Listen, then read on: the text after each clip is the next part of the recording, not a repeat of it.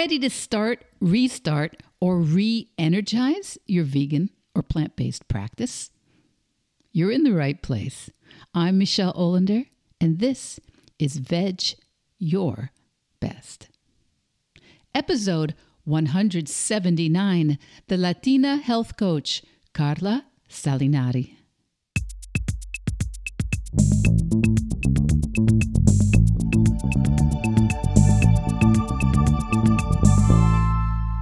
And just like that, it's February, Veg Your Besties. February 2024. And we have our first Veg Your Best interview of the year. You know, the January episodes were full of me, sharing my personal experiences with goals and goal setting and how creating a vegan practice in my 50s, developing vegan and plant-based habits, how that changed my life and how it changed the direction of my life and made, I would say, every single aspect of my life more intentional and positive. And today we have a conversation, talk about positive, with Karla Salinari, the Latina health coach. Karla is the author of Abuela's Plant-Based Kitchen, vegan cuisine inspired by Latin and Caribbean family recipes. You will hear Karla's unique experience of growing up with a vegan father and converting or flipping traditional Latin American and Caribbean dishes into healthy plant-based recipes that always honor the traditions and flavors of her culture. And, you know, it's that respect for and pride in community that has evolved into Karla's work as a certified holistic health coach with a private practice, a member of Next Level Urgent Care, Houston's telehealth team, and now an online community called the Plant-Based Health Academy. I think you'll really enjoy this conversation with Karla Salinari, and you'll hear just why. She's such a popular TV guest expert on NBC and Telemundo. And as you listen, I'd like to challenge you to think about what parts of your culture and community and family might not be quite as difficult as you're expecting as you move in a vegan or plant-based direction. Okay, I'll catch up with you on the other side of the interview. Karla Salinari, author, holistic health coach, so much more. Welcome to Veg Your Best. Hi, Michelle. Thank you so much for having me. What a pleasure.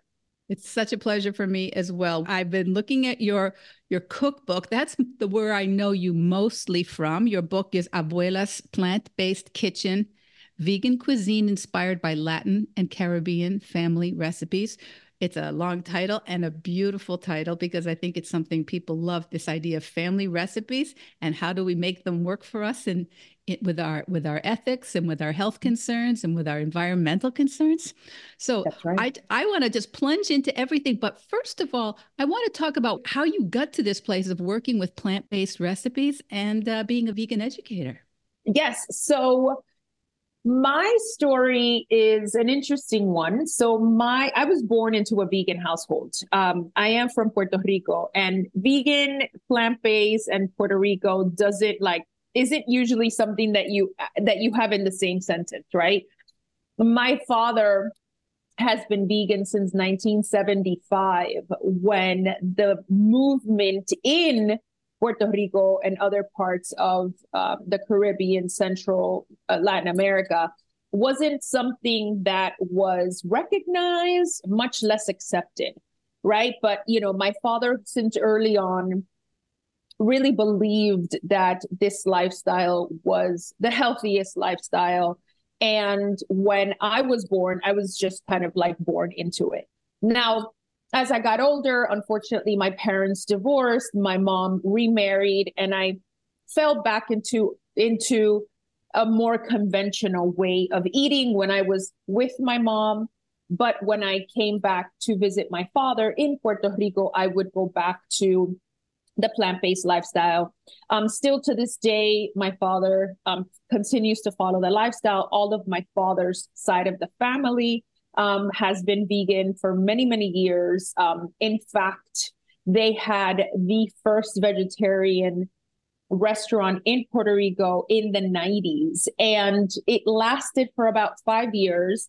Unfortunately, Puerto Rico wasn't ready for that yet. And the restaurant shut down. But what the restaurant did is that they flipped what we like to use the word flip. They flipped a lot of the cultural dishes in Puerto Rico into vegan alternatives. And that's basically what it was. The name of the restaurant was called Comida Vegetariana, which just translates into vegetarian food. And it was that. And my family spent a long time transforming these family traditional recipes into plant-based alternatives. And I like to use the term plant-based a little bit more than vegan, because I think that vegan kind of limits us a little bit. And for us, plant-based is a more, or we consider it a more whole, like more holistic approach to nutrition, where we focus on whole foods rather than ultra processed foods. So I will like to use plant-based. So we turned all of our cultural dishes into plant-based alternatives without sacrificing flavors, without sacrificing textures. And these recipes have been circulating in our family for a very, very long time. And after I moved on to college and grew up and kind of was able to make my own decisions, I went back to the plant-based lifestyle. And it suits me. It's what I'm used to. It's what feels good to me. And I knew that I wanted to turn this into a job, maybe, I don't know, maybe a profession, maybe a way, a vehicle of helping so much of the Latin community implement healthier ways of eating without feeling like they were abandoning their cultures or their traditions or memories, right? There is so much attachment, emotional attachment to our foods. And that was very important. So, went to nutrition school, became a certified holistic health coach, and I started to share my family's recipes, and they were so well received, and the community loved them. So many people couldn't believe that we were able to recreate such popular traditional recipes into alternatives that were actually healthy for them and made them feel good. And that's where this kind of all started. Then during the pandemic, I decided that I wanted to write a cookbook of these recipes for a lot of reasons. Reason number one is because I wanted to share with our community that it is possible to continue to enjoy our traditional recipes in a healthier way. And two, because I wanted to continue to keep these recipes alive, a legacy for my family, if you will. And my mother, my aunt, my father, and myself, all located in different parts of the country, came together virtually to taste test these 75 recipes and create what now became Abuela's Plant-Based Kitchen, published by Simon & Schuster, and such well received by the community. So that's a short Cliff Note version of how this project came to be. And, Michelle, we are living in a time where people are waking up to the movement because they know that it's the healthiest approach to not only reducing the risk of so many food-related conditions, but also to, promoting longevity, which I think is now something that so many people are focused on, is how can I prevent food-related conditions rather than treating them when it's a little too late. So the book has been so well received. It's the first print run sold out a few months after it was released. And I share that not to pat myself on the back, although I do think we've put together a beautiful book, but also because it shows the importance of it. And it not only the importance of it, but how much people need this, right? So that is the story of how the book came about. Well, I'm glad you took that little victory lap at the beginning of the podcast. I'm really glad because I do think all these successes, they demonstrate that there's really an audience for this information. There's an Mhm. audience, there's people who, even if they don't necessarily want buy in right exactly the same way we think maybe they could or should or would, there's people want to lean into it. They want to know more about it. They want to figure out how is it going to work for my family and for my culture and for my grandchildren or my grandparents, depending on. And I think we should just remind everybody, in case they don't know, abuela means Grandmother in Spanish. grandmother. Mhm. Yes. So Abuela's plant-based kitchen, it's a nod to your actual grandmother and your It is. actual family. So and I think that is something that keeps a lot of people on edge about leaning more deeply into a plant-based lifestyle because they think this is going to separate me. This is going to be a bone of contention when I visit my abuela or my babcha in my family. Sure.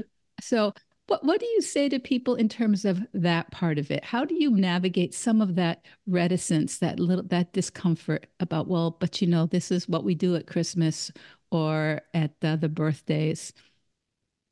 Yes. So I think it's important to highlight that, at least as speaking of Latin food, particularly Puerto Rican food, traditionally the food wasn't as meat heavy as it is now. Back in the day, the average family didn't have the resources or the means to acquire such a large amount of animal protein, right? So most of the foods that they consumed were plant-based, right? Because it's what they were able to grow themselves and provide for their families. So, and I like to use the term, let's go back to basics. What were our ancestors eating, right? For a lot of our ancestors is whatever we had outside, and that was usually root vegetables and plantains and herbs and fruits and things like that. And that's how we ate, right? So that's something that's really important to remind people and to highlight. Now, unfortunately, as time went on and families got busier and women started working outside of the home, it became a little bit more about convenience, right? And we lost some of that, right? But that, like, farm to table. And, it is possible to have our traditional dishes without the meat, right? A staple in Latin foods is rice and beans, and it's a complete protein. It has all the essential amino acids our bodies can't produce on its own. It's what families have lived on for centuries and centuries, right? So I think it's really important to highlight that people can choose to consume animal protein if they wish, but they don't have to. And I think that's something that's really important to understand. I think diet culture has done a really good job at convincing so many people that you have to have protein from animal sources when we now know that that's not the case. So I think providing that level of education is really important. And it's because it's not spoken about enough. And I think that, sharing that with the community and having our community communicate that to family when they ask, I think it's a great starting, right? Just saying, hey, listen, like, beans have lots of fiber and they have protein. They also have antioxidants, right? Brown rice is so rich in fiber. Plantains have a great amount of magnesium and potassium, and just building that awareness around the nutrients that the foods have as a way of also explaining, like, hey, you don't need to have the meat, right? And here is a delicious example of a nutrient dense plate that is completely plant-based. And, I often get the feedback is, wow, I don't miss the meat. I don't miss it. I feel satisfied. I feel good. I feel energized. I don't feel bloated. And I think that, sharing that information helps to kind of ease the transition and also helps people understand, right? I think that's really important. I think that's beautiful, Karla. I think sometimes these grandparents get a bad rap from their kids and Yeah. grandkids that they can't explain anything to them or say what they're trying to do because mostly if somebody in your family changes drastically some of their choices, you're going to be concerned at first, right? Your first Sure. thing will be, why? What's going on? Why do you want to do that? It's not necessarily condemnation, though it might sound like it when you say, why? you know? Absolutely. But I think that let's please treat our abuelas and our grandmothers with some respect. Explain to them what you're trying to do. I bet you many more of them are on board. I get a little annoyed sometimes. People go, "Well, what would I eat at my grandmother's house?" I'm like, why don't you talk to her? Absolutely. I always love to recommend like make a delicious plant-based dish and share it. And while you're sharing and talk about the wonderful health benefits that it has, chances are people are going to try it and they're going to really enjoy it. And, I have had many patients and clients said, oh, I made this beautiful casserole. And, everybody ate the plant-based casserole and kind of like, push the meat aside and they just enjoyed it and they felt lighter yet full enough where they felt energized. And so that is often the feedback that we get, which is so wonderful, because I think that losing that fear around food is the first step into making the transition and understanding how we should eat and how we should build a plate in order to achieve the nutrients that are needed to have our bodies thrive. I think that's such an important factor. And then once we start establishing that, the transition becomes easier. And it also becomes easier to explain to other people why we're making the transition. And who knows, we might plant the seed and other people might benefit from it. And we can create a ripple effect, which is an amazing goal, right? Yeah, that is the goal, is the ripple effect in terms of health and our environment, in terms of our lifestyles. That's right. What is and also, I think most abuelas would be very, very flattered to know that you've come to them and saying, I don't want to put meat in it, but I want to have all the taste. I love that dish. I love the memories. I want to eat this with you and with my grandchildren someday. So I mean, I think what a legacy we're allowing our elders to have in our lives, just because we choose to make it a little bit different nutritionally. That's right. Absolutely. Yes. And I'll give you an example, Michelle. In Puerto Rico, during the holidays, during Christmas, we make pasteles. Now, pasteles is what they're called. They look like, they're similar to a tamal, right, in Mexican culture, but in Mexican culture, they're made from corn. We make them from root vegetables. So we make them from yautía, plátano. So these are root vegetables, plantains, things like that.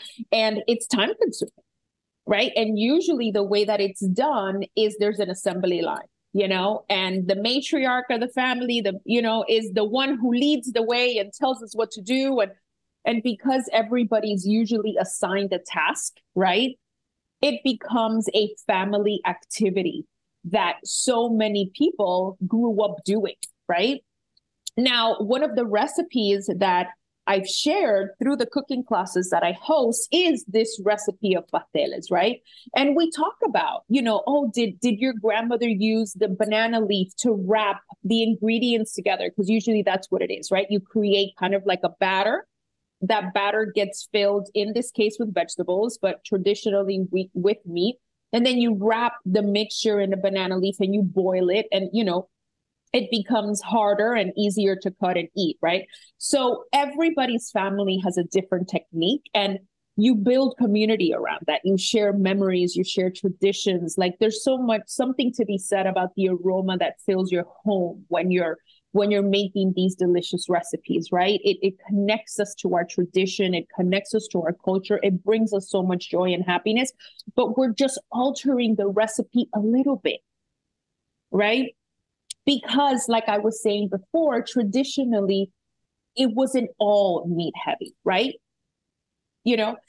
So just reminding the community that we could still enjoy all of these recipes and make new memories, right? While keeping abuela's recipes alive, the way that she, set the table and prepared the assembly line and got everybody in the family included in the process. Like we're keeping those traditions alive. And I think that that's what really matters, right?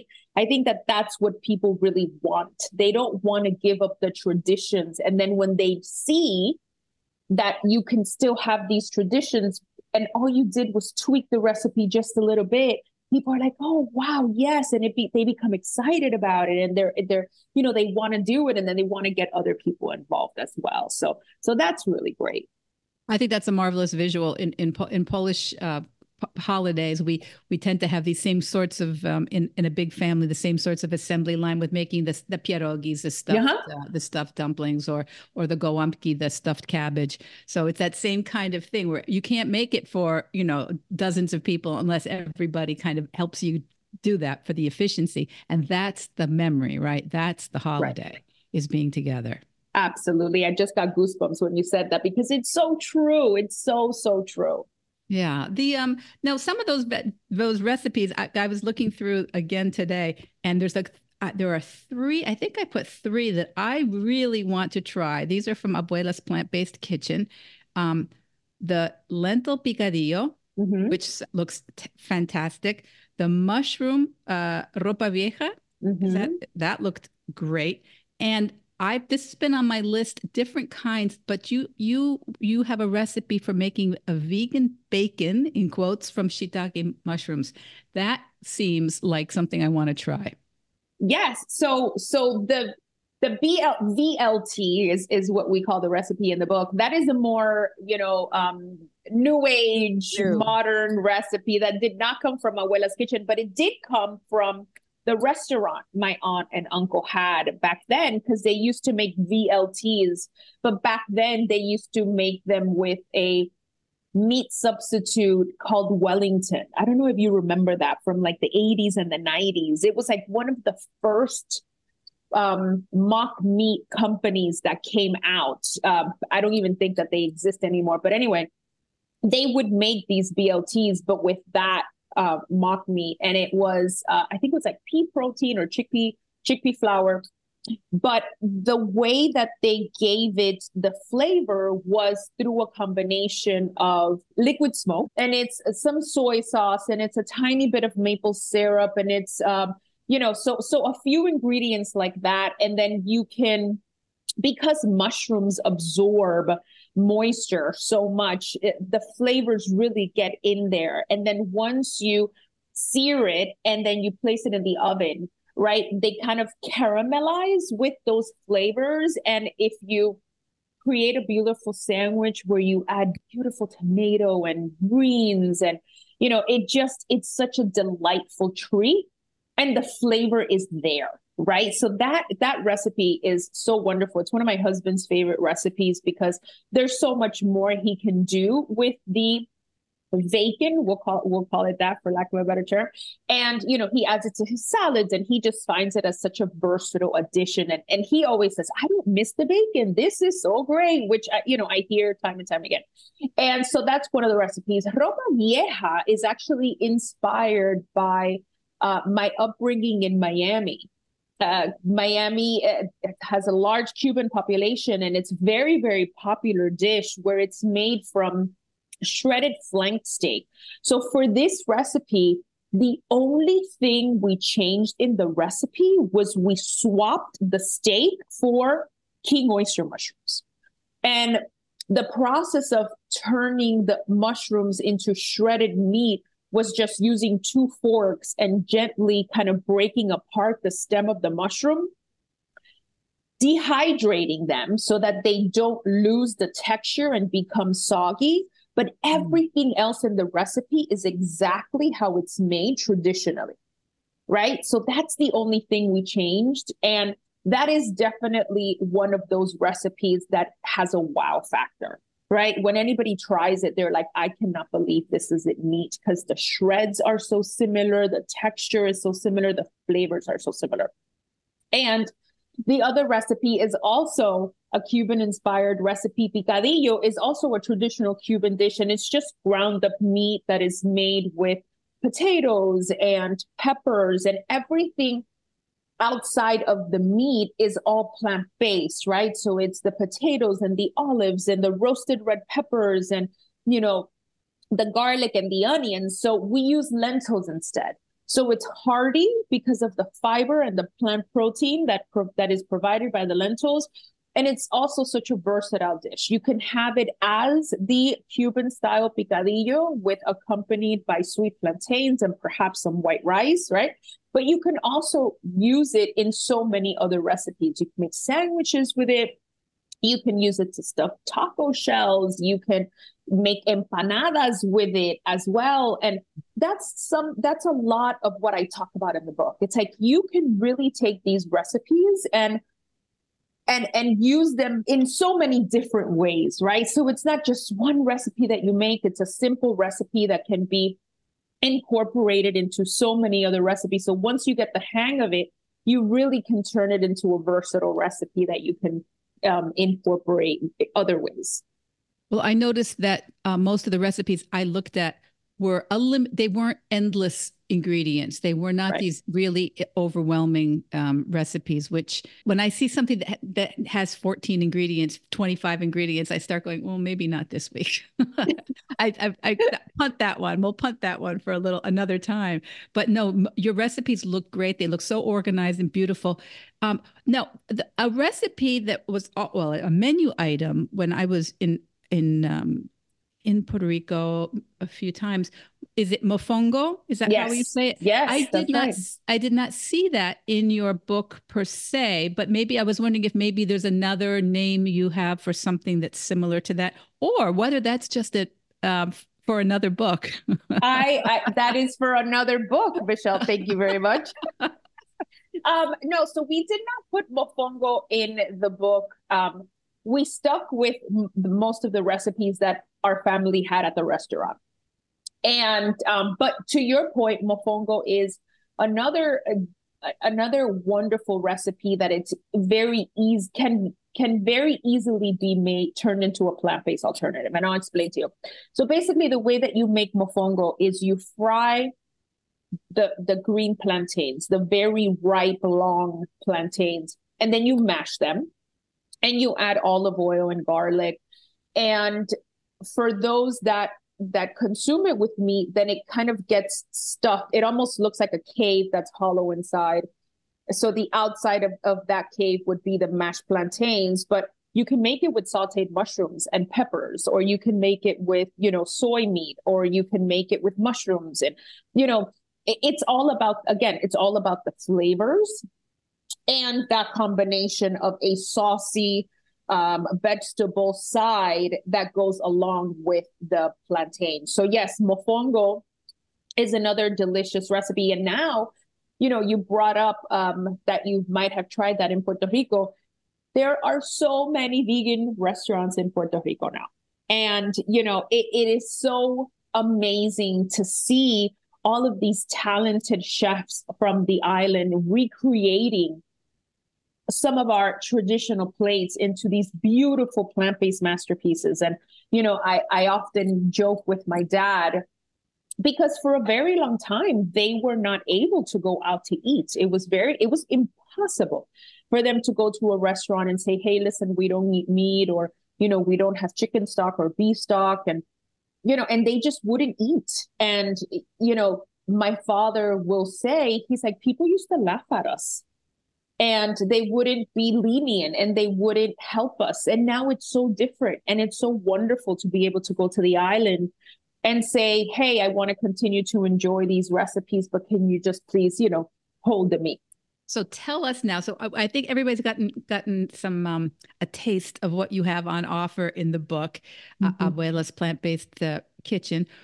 Tell me a little about your practice, your work as somebody helping more and more people choose a more and more plant-based lifestyle and nutritional profile. Of course. And that's a great question, because it's one that is really important too.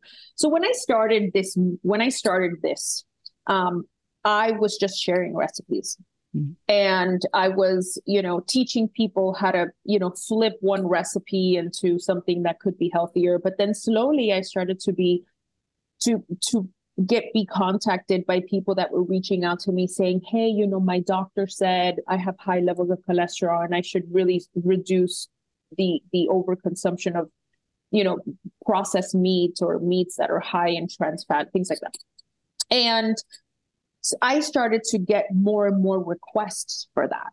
And then the Latina health coach community started kind of changing from a place where people would go for delicious, easy recipes to more of a place where people are going to because they were diagnosed with something, right? And the way that then I implemented a practice, having the credentials and having, the certifications to do so, is that I started taking clients and we would work on what their specific needs were and what their goals were based on whether their doctor was telling them that they had to change something or whether they were just kind of tired of trying to make changes on their own, but felt too scared and too overwhelmed to do it on their own. And it slowly started to grow that way. So something that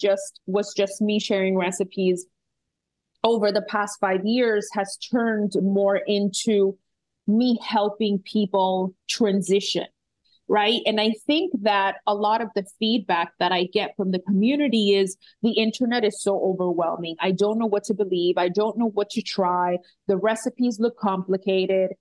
My family doesn't think I should be doing this. And that's how it started. So, unfortunately, most of the Latin community, which is the community that I work with, are either pre-diabetic or they're diabetic and have been on diabetes medication for a very long time, have high levels of cholesterol or are obese or have high levels of blood pressure, right? Their blood pressure. All of this is kind of intertwined, as you know. So once they start dropping the weight, they start regulating their blood sugar levels, their cholesterol. So it's all kind of like a package deal. And the way that I help my patients is that we take it slowly. We identify what their goals are, and then we start implementing change in a way that is gradual. I'll be honest. I don't recommend going plant-based overnight. It should be done in a gradual way because it's important that people understand the why of the changes that they're making, and also that they allow themselves time to adapt their palates, to adapt to different flavor combinations, and to adapt to different textures. And that doesn't happen overnight. And I think if we expect it to, we can lose some patients in the process. Like they'll be like, this is too complicated. I don't know how to build a plate. So we take it with a very slow approach. I teach them, this is how to create a balanced plate. This is what you should be eating. These are some simple ways you can be cooking them. And, the results are in their lab work, right? So usually what I tell my patients is, give me 3 months to work with you, and then we can get your labs rechecked. And 70, 80%, I would dare to say, see really positive changes in their lab work, right? So I do it as private practice, but earlier in 2023, I joined a practice in Houston as one of the nutritionists on their team. And I work with patients that are either diabetic or pre-diabetic. I now am recognized as a healthcare provider. I'm certified by the CDC. So I am certified to lead diabetes prevention courses as well. So my job has kind of morphed into more of a healthcare professional / nutrition educator, because that is where it's needed the most. So the way that I teach my patients, the way that I lead my clients is slow changes, how to do it in a way that seems relatable, using ingredients that they are familiar with, starting with textures that are easy to adapt to. And then we build from there slowly, until they feel like they've kind of gotten a handle on this, and then they can do it on their own. So it's a very gradual process, but wow, is it a rewarding process.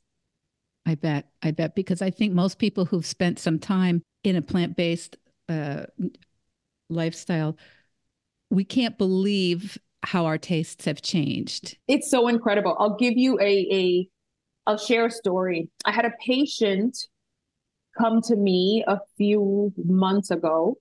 The patient received lab work that showed high levels of A1C. A1C is your blood glucose levels, high levels of cholesterol, high levels of his blood pressure was through the roof. And he's like, I don't know where to start.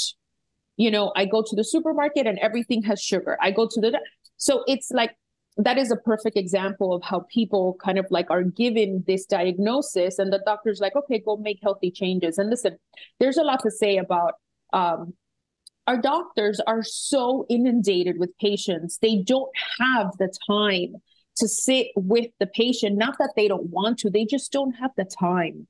And, the patient gets this diagnosis, which can be incredibly frightening, right? And then they go into a supermarket and then they don't know what to do, right? So the first thing that I told this patient to eliminate was sugary drinks over ultra processed foods.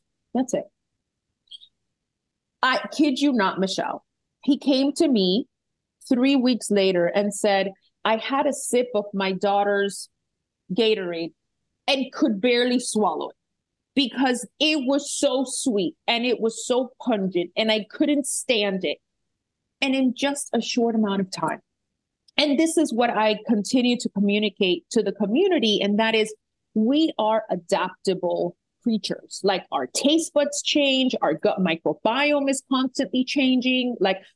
And sometimes we don't know how good we can feel, how good our bodies are able to feel until we really implement these changes and give it a chance, right? I have had patients that say to me, I have so much energy, I don't know what to do with it. I sleep so soundly, I wake up and I feel like I could conquer the world. And I think people really need to experience these for themselves in order to really understand what I know you and I know what I'm talking about, right? Like having a meal and saying, I feel amazing rather than, oh, I'm so bloated, I'm so full, I'm so uncomfortable. Yeah, no, Karla, I think that's something every once in a while I have to say to people, you don't have to trust me about much, but do trust me that your taste will change because people will say, I just don't like greens. I just don't like them. I don't like beans. And I always say, please don't now eat 4 cups of beans today. If you've never liked beans, please. You'll also have so much gas. You would not be able to do, you don't know what to do. Yeah. You'll hate me. You'll hate me. But think about maybe incorporating a spoonful of beans, a couple times a day, do that kind of thing. Just exposure therapy. You just sometimes have to just go, oh, well, maybe you don't love it, but that's going to be something very important to treat yourself medicinally. You would take your medication if the doctor said take it, you would take it. Okay. So maybe a teaspoon of beans here and there, maybe a couple extra leaves of green. And I think people who can make these switches overnight or almost overnight, they don't need the help. The people who need help are the ones who it's daunting for whatever reason, for their tastes or for their comfort or their family support level, or just their ability to even imagine, what is my life going to look like now without these products, without these foods? Absolutely. And going back to your point about when we recommend just making small incremental changes, one of the things that I ask my patients to do is to keep a food diary. And food diaries are very useful for a lot of reasons, but also I ask my patients to write, how did you feel after you had this meal? So not only writing down everything they're putting in their mouth, but also how do they feel after they eat it? Because it's such a useful tool when you go back to that food diary 3 weeks later, a month later, and you see energized, less bloating, better sleep, right? And slowly you start to see, because, sometimes we get busy, we forget, but identifying not only the foods that you're eating, but how these foods are helping you feel is such a powerful tool to create long-lasting change. And these kinds of records, which are so important, are very difficult for most of us to do on our own.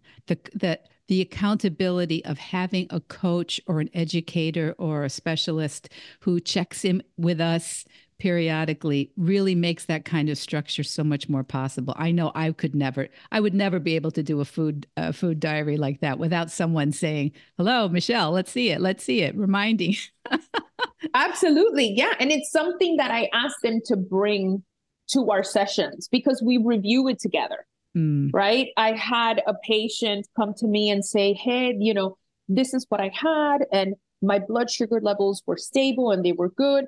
But then I had grapes and my sugar spiked to 150, which is, pretty high, 150 or almost 200. It spiked. And I said, well, and then we talk about it. It's like, it's not that the eating fruit is spiking your blood sugar level, is having fruit that doesn't have enough fiber in order to slow down that sugar spike, right? Awesome. When we have foods that are high in fiber, it helps the body's natural absorption of glucose to go down. So perhaps if you wanted to have a fruit snack in the middle of the day, let's choose something that has a lower glycemic load. For example, raspberries, which are really high in fiber, right? Blueberries, prunes, right? Instead of having the grape, right? So that food tracking, that food journal is going to give me a window into what is it that they're doing. Now, grapes are not unhealthy, right? But it's understanding and learning how different foods can affect your body. Right. And then giving them that alternative. That's why I think food journals and food diaries are so powerful because one, we often forget what we had, right? And we can often forget how it made us feel. And then if we're trying to reach a goal, which is for this patient was, lowering A1C levels, then these food journals can help us, right? To be able to tweak things here and there and to understand how our bodies are reacting to certain types of foods as well. And especially valuable if they can look at those food journals with someone who can help them brainstorm and strategize, or even maybe so when you do notice that your glucose level's gone up, that you take a walk or there's some other kind of thing that you do to help mitigate some of these things. So important to have someone who could realistically help you with those, with what you learn. And this, I think, is partially why you have your monthly community membership now. Yes, I do. And thank you so much for bringing that up because it's really helpful. I created this based off of the feedback from the community that I have created on social media.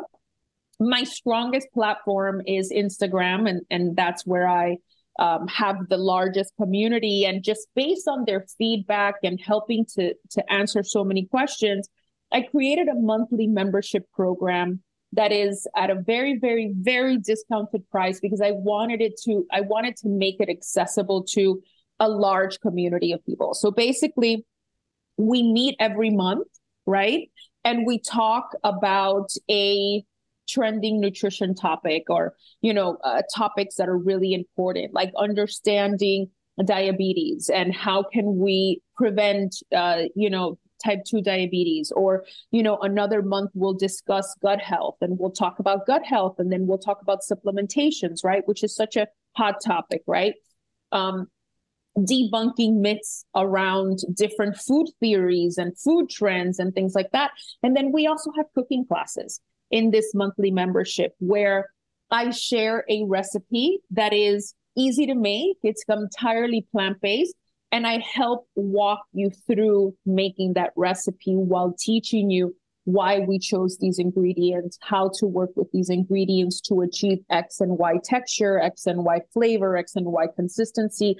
So I created this because I wanted to create a safe space for our community to feel like they could ask anything, that they can request information, and most importantly, so that they can build community. Because especially like you mentioned before, which is so important, if you're the only person in your family that's doing this, sometimes you may not feel as supported. And not for any other reason other than maybe the people around you just don't know that much about it, right? So in this community, which I call the Plant-Based Health Academy, the community can ask questions in a forum, right? And I answer those questions daily. They have access to me so that they feel like they have someone to go to that can hold their hand should they have any questions. I created a resource library that has meal plans and shopping lists and healthy snack options and swaps so that basically they feel like they have a go-to place to help them with this transition. So in addition to having the Plant-Based Health Academy, I also offer one-on-one coaching, and that's for anyone that's looking for a more personalized approach. We meet every 2 weeks on Zoom. I review their food journals. We talk about how to implement changes to get them to their specific health goals. Everybody's different. Everybody has different things that they're working on, right? So I offer those two products, one which is in a group setting and the other one which is in a more personalized one-on-one setting. And, you know, it really has helped so many of our community members, you know, improve their health, heal their relationship with food, but most importantly, create awareness around the food choices that they're making. Having this educational component is so powerful because when you know better, you do better, right? So if you have the knowledge and you have the information, when you go to the supermarket, it's not going to be so overwhelming and so daunting, right? I imagine also with that extra handholding and extra education, you can be a better advocate for yourself when you're speaking with your healthcare provider in your appointments, because you can explain and maybe understand what they're telling you a little bit better, the nuances that they sometimes assume you understand or that you're going to go Google. and, right. And that you can also maybe explain yourself and what your resistance to it or what's working very well. That just having a little extra fluency in terms of your issues, in terms of how you're trying to change your nutrition. That is so true. And oftentimes I say to my patient, tell your doctor that you're working with a nutritionist and give me the information that they're giving you. I'm going to help you understand it. And together we're going to come up with a plan. And the doctors are thrilled because it's less work for them so that they can go on and help other people. But they feel good in knowing that I'm going to hold their hand and, like you said, help them understand what is an A1C level, what is considered high, what is considered at risk, right? What should your blood glucose levels be in the morning? What should they be after you eat? Things like that. And just providing that extra level of service and, you know, hand-holding and education and support and accountability is really, really helpful and has proven to so many of my patients and clients that, you know, it is possible to reduce the risk of these food-related conditions. And for so many, you know, get them out of that zone where they're at risk of, you know, having to get on diabetes medication, right? Like we were able to get them out of that risky, you know, part. Now, you work with your clients in both English and Spanish? I do. I work with my clients both in English and Spanish. For my Spanish-speaking patients, I create meal plans and shopping lists, everything in Spanish. And then for my English patients, we do everything in Spanish. So I offer bilingual support for my patients and my clients. Because my listeners typically are English speakers, but they may have family members or friends or community members who are less comfortable in English and might want that level of support. Absolutely. It's like sometimes we talk about you want to talk to your doctor and your accountant in your mother tongue. Yes, exactly. That's so funny. Absolutely. Yes. Karla Salinari, I wanted to say everybody can find you immediately on Instagram, and that's at the Latina Health Coach. That's right. Yes. At the Latina Health Coach on Facebook, on Instagram. If you are interested in purchasing a copy of my book, it's all over all major bookstores across the country. So Amazon, Barnes and Nobles, Walmart, Target, all carry the book, and it's Abuela's Plant-Based Kitchen. or you can search under my name, Karla with a K, Salinari. And I saw you on Instagram today. You were at Costco. What happened? Yes. So my community loves when I do grocery hauls. It's one of their favorite things because, like I say to them, I do the research. I spend the hours at the supermarket. My husband hates it. He hates going shopping with me because I read every single label. So like I say to my community, I do the work so you don't have to. And what I do is that I'll go to popular supermarkets and I'll share foods that are on sale and that are good choices to bring into your home. So I walk down the aisles and I film myself explaining to them not only why is this good, but I'll usually turn it around and we'll read the food label together, and then I'll give you some examples of ways you can incorporate it. For example, there's great oats, and Farmers We Know is one of my favorite brands. It's non-GMO. It's free of glyphosate. It's so then I talk to them, like, a lot of people don't know what glyphosate means, right? And why is it harmful and why we should stay away from it. So I usually kind of give them that little nutrition fact, and then we move on, right? And I just share the products, and I do the same thing for Trader Joe's, and I do the same thing at Whole Foods, and then I do it, at Aldi's or at the supermarkets that I know my community frequents. And that way, when they go to the supermarket, they feel less overwhelmed and they know what they can easily add to their cart and they can use at home. Yeah. So everybody, no matter what, you should check out Karla on Latina Health Coach on Instagram and Facebook, because there's some stuff you're going to learn right there. And it's fun, and you're such a great role model for all of us who are trying to make good choices for ourselves and also help our friends and families who, we don't want to beat them over the heads. Sometimes we do want to beat them over the head, but it doesn't work. It's funny that you say that, Michelle, because we have to meet people where they are. And we have to accept that not everybody is on the same journey, and that's okay.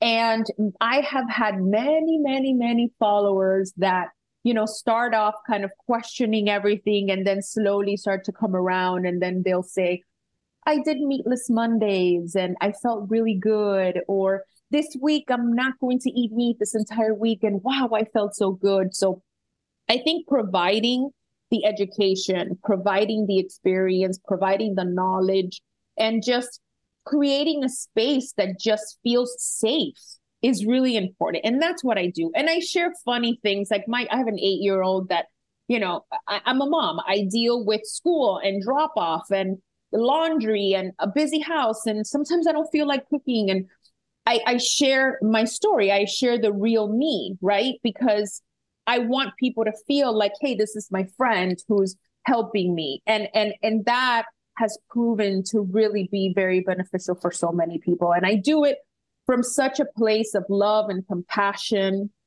And, I have made this community my friends. I've run into them at supermarkets. I've run into them at, different places. And they're like, oh my God, Karla, blah, blah. And I feel like they're my family. They've become my family too. And like I said, we've created a beautiful community. We're going to let that be the last word. Karla Salinari, thank you so much for joining us today on Veg Your Best. Thank you so much for having me. So what did you think of Karla? You can find Karla Salinari instantly on Instagram and Facebook as the Latina Health Coach. And her 2023 Abuela's Plant-Based Kitchen from Simon & Schuster is available everywhere and anywhere you find books. And her website, her links to her practice, and the new Plant-Based Health Academy, that's all going to be in the show notes for today's episode. Now, in Veg Your Best news, you can look for me on the Organized Coach podcast with Tracy Hoth. And I've mentioned Tracy here and there. Tracy is my fabulous coach. She's been working with me as I set up my systems this year to rethink, plan, and streamline. I think those are my goals. My digital files, especially my digital files, which have been all over the place. And I want to make it a little bit cleaner, faster, easier to support all the content I want to produce for you guys, my Veg Your Besties, this year. And of course, in the years ahead. And I'd like to do it while still being a loving and effective wife, mom, grandmother, friend, citizen. So Tracy Hoth, the Organized Coach podcast, you can look for me there to see me at my vulnerable self. And on the citizen front, one of my goals is to be a good grandmother, wife, friend, citizen. Okay? How are you on the citizen front? You know you can call and email your elected officials, right? My senators and representatives all got a note from me last week. And it's very possible your elected officials need to hear from you. Because when they only hear from us when we vote once a year, our politicians, in their defense, they have to imagine or assume what it is we want from them. And I think we all know that there are squeaky wheels and deep pockets that keep trying to define the conversation and the direction of that conversation in our politics. So maybe that's a 2024 habit you'd like to be developing, connecting more often with some of your elected officials. Maybe today all you do is you Google their emails or their office phone numbers and put them into your phone or your email contacts.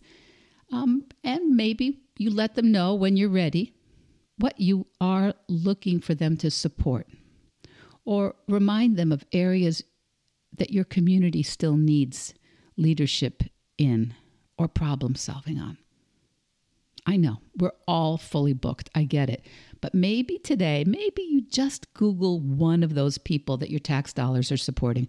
Or maybe like many of us, you've forgotten or aren't quite up to date on who your local official is now. Today could be a great day to find out that one thing. Don't make this hard. Make it powerful. Okay, kids, happy February. And until next week, veg your best. Veg Your Best podcast production, music, and editing by Charlie Weinshank. Thanks, Charlie. Before you go, it would mean so much to me and the Veg Your Best team if you would hit subscribe, leave us a 5-star review, or share with someone you think might be interested. Something about algorithms, it helps bump us up a little in the rankings, and that's the best way to help others find the podcast and for us to find our audience. So, until next week, make it easy and veg your best.